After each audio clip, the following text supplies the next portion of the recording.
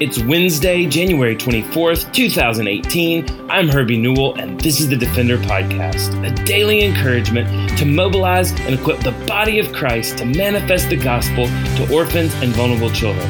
This daily podcast is a ministry of Lifeline Children's Services, and I'm coming to you from Birmingham, Alabama. Well, today we have a true treat for you as we get to share some of the content from our most recent storytelling event, an event of hope that we were able to do in conjunction with ARC Stories, a storytelling event found here in Birmingham, Alabama. We had 7 storytellers be able to share stories of hope and healing through adoption and orphan care and pregnancy ministry. And it was just an awesome night to host here in Birmingham. And we hosted that event Friday of the 19th of January. And what an encouraging time it was for the body of Christ to come together. And so one of those stories was a story from storyteller Tina Chambers Smith. She is the author of Raising Kids on Your Knees, both a book and podcast. Tina had an abortion when she was 17 years old, and she tells a little bit in the story about that abortion and how that made her into the pro-life advocate that she is today, where she now lives in Asheville, North Carolina with her husband and her 4 kids. So have a treat by listening to Tina Chambers Smith. My story begins on a road from Southern Virginia to upstate New York at the age of 17. I was moving with my family to upstate New York 3 days before my senior year of high school. And we got up there and got enrolled in school, and I met this very handsome man of my dreams. And we started dating, and it wasn't long after we began dating that we began sleeping together. And shortly after that, he took me to church. And I think it was an Easter Sunday. I started going to church with him, and I was at a coffee house one night at that church, and I accepted Christ as my Savior at that coffee house. And I knew something had changed in my life, and I would love to stand here and say that, okay, that's great. After that, my life was wonderful and everything fell in place, but that's not the case. I continued to sleep with my boyfriend. We continued to go to church. We were part of the youth group. We were part of the leadership of the youth group. And we just felt like our private life was private and nobody knew what was going on, although we knew it was wrong. I think there were a few times we tried to stop and couldn't. And we carried on for a couple years like that until I realized that I had missed my period. And I remember being really scared, like, oh no, this can't be happening. Maybe I'm just late, and it'll start soon or whatever. And it didn't. And so I did a pregnancy test one morning, and when I did the pregnancy test, it was no doubt that I was pregnant. It turned positive immediately. But I already knew in my heart because I already had the symptoms. I was sick. I didn't feel good. I was tired. I knew what was going on with my body. So after I did the pregnancy test, I was so scared because, you see, we kept this all hidden. Nobody knew what was going on in the background. And for me to be pregnant would be so embarrassing, and so it would just be more than I wanted to bear. And so I called my boyfriend, and I told him that I was pregnant. And we decided at that point the best course of action for us was just to have an abortion, shove it under the carpet, and not think about it anymore.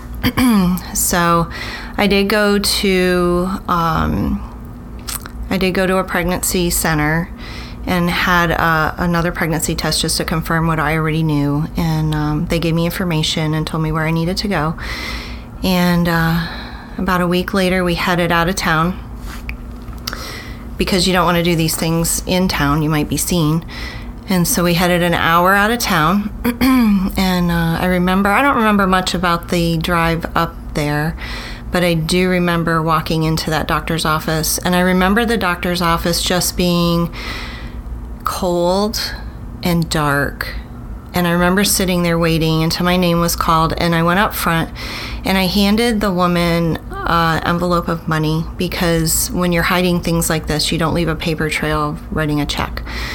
So I gave her my money, and the doctor called me back into his office, and he pulled out the gestational wheel, which is the wheel they use to tell you how far along you are in your pregnancy. And he determined that I was probably 4 or 5 weeks along. And I remember thinking in my mind, oh good, it's not a baby yet. Like, it's just a blob of cells.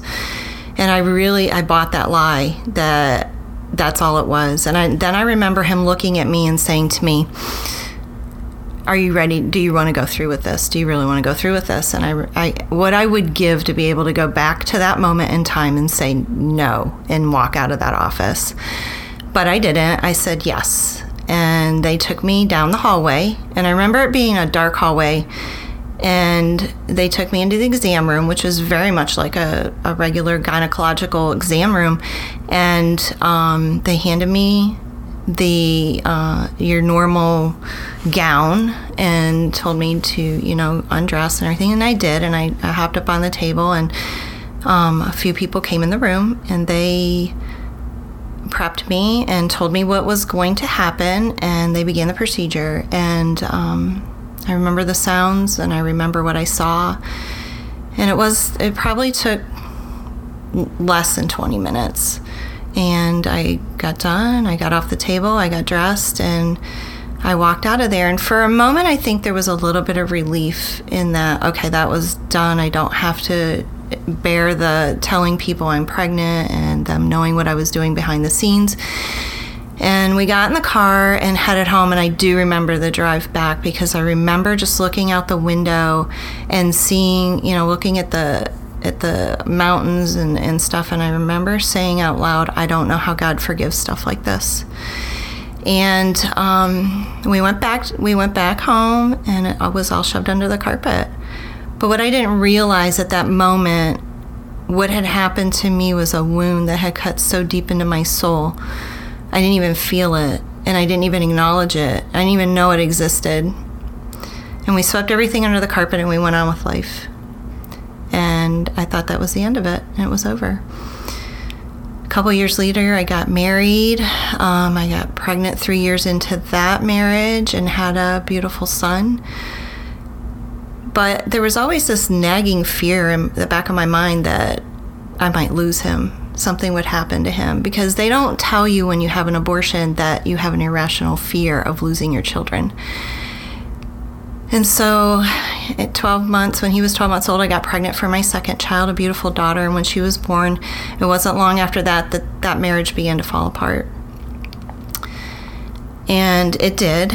And my husband and I just decided to split. He left, and my life was down around my ankles. So now we're 13 years into this life that I'm living after accepting Christ as my Savior. And I came to realize that at that moment when I accepted Christ as my Savior, I did not accept him as the Lord of my life. And I had been sitting on the throne of my life all those years. And all those years I'd paved a path of destruction that was now down around my ankles, and my life was in shambles. And here I am, a single mom of 2 very young children. And so God began working on my life and working in my heart, and he began healing me of different things in my life. And I continued going to church. And one day when I went to church, I went to a ladies' Bible study. And at that ladies' Bible study that day, they had women from my crisis pregnancy center come in to share their stories with us. And I didn't know they were going to be there. And I had parked myself right on the front row of what was going on. And one of the things that they did was show a video of a woman who had chosen abortion, and they shadowed her through that procedure. And I sat there and I watched it, and I watched her walk into that office just like I did, and I watched her walk down that hall just like I did, and I watched her get on that table, and I listened to the sounds, and I heard the sounds that I heard before in my own life, and there was no denying what had happened. Like, everything just came flooding back to me. And I sat there, and it was all I could do to hold back tears, just not lose it. And as soon as that was over and they were done, I went up front and I grabbed one of these women and I said, I need to talk to you. And she took me into another room and I explained to her what I had done. And she had walked those same halls that I had. So she was compassionate and she was understanding. And I felt like at that point, that wound, I was aware of the wound that had happened 13 years prior. And confession and confessing that to her was a relief of some sort. And it felt good to be able to get that out in the open and tell somebody. And so I continued to go on with my life. It wasn't long after that I met another man, and he loved my children and he loved me, and things were moving in a direction of marriage, and the Holy Spirit laid on my heart that you're going to have to tell him about the abortion. And I was scared to death. I figured at that point, that was it. As soon as he knows what I did, it was done. And he was going to walk away. Not the fact that I had 2 children, an ex-husband, and ex-in-laws, not that. It would be the abortion that was the deal breaker. So I told him I needed to talk to him, and I had something really important to tell him. And of course, that made him very nervous. And we got together that night, and I sat there and I bawled and cried because I was scared to death of the rejection that I would feel. And I finally was able to just look at him and say I had an abortion. And he looked at me with almost relief in his face, and he said, "Is that it?" And I said, "Yeah." And he said, "You're forgiven." And I think at that point, there was another release from that wound that had been festering and just getting so infected in my life. There was another release in that.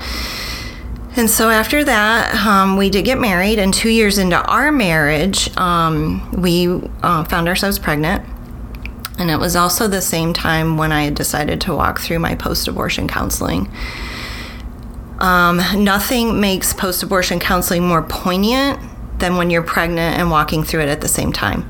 With that child, I had 7 ultrasounds, and I know that was not a mistake, that God allowed that to happen. He was a wiggle worm, so they couldn't see everything that they needed to see. So I had 7 ultrasounds, so it was very vivid to me what was inside of me and what was going on. And at that moment, when I began that post-abortion counseling, that's when God did surgery on that wound and began squeezing out and taking out the pus of shame and guilt and all of the things that come along with those choices that we make to have an abortion. And it was a deep, deep cut, and the infection was really bad. And so the healing from that was very hard. There's no anesthesia when you're going through that kind of thing, so you feel those feelings very, very deep. The realization of what you've done is very real. And when you have your first Mother's Day, after you've realized what you've done, even though you have 3 children at that point, it's hard. It's just like first when anybody else dies, they're the firsts are the hardest, and they were hard. But as God began healing me and healing that deep wound in me, he applied his grace and his mercy, those salve, to that wound, and that wound became easier to touch. It wasn't painful as much. It became a scar. And that scar that's left, scar tissue is much stronger than real flesh, the regular flesh that was there. And I became stronger, and God began working in my heart, and every day that I walk past that wound, I become stronger. And he's redeemed that in my life. And not only has he redeemed that in my life, I've shared this story with all 4 of the children that he's blessed me with now. And God has used it in their lives. And in particular, my 3rd son that I was pregnant for when I went through the post-abortion counseling, he's out in college now, and I wrote this and put this on my blog, this story, and he read it, which my kids never read my stuff because I'm mom, and what does mom know anyway? But he read that day, and he was 16 hours away. And he called me, and he said, "I read your story, Mom." And I said, "Okay." And none of it was new. We had already talked about all of it. But he said, he said the thing in that touched me the hardest was the fact that it was my sibling that I lost. And we don't ever, when we make these choices, we never think beyond ourselves and what we're doing. But that was my children's sibling. And he said, it really made me wrestle. But he said, I'm going to church. And that was the very thing God used in his life to turn him around. So not only did God redeem this in my life, he's redeemed it in his and the other three. And it's a good thing. It's a good thing that God has done. So he's gone back to church, and God has used it in his life. And I was able to look at him when he came home from school, and I said, what's so cool about it is this sibling that you didn't know, God used in your life to turn you around. And that's what's so cool about that, is that even though the sibling doesn't live with us, God's using it. So we all walk around with deep wounds. We all walk around. They may not be abortion. They might be rejection. They might be anger. They might be hate. Whatever that is, that deep wound, we need to allow God to enter into that wound and let him clean it out, let him deal with those things that are in that wound, and then let him heal that wound in order for us to walk forward in life and be stronger from where we've been.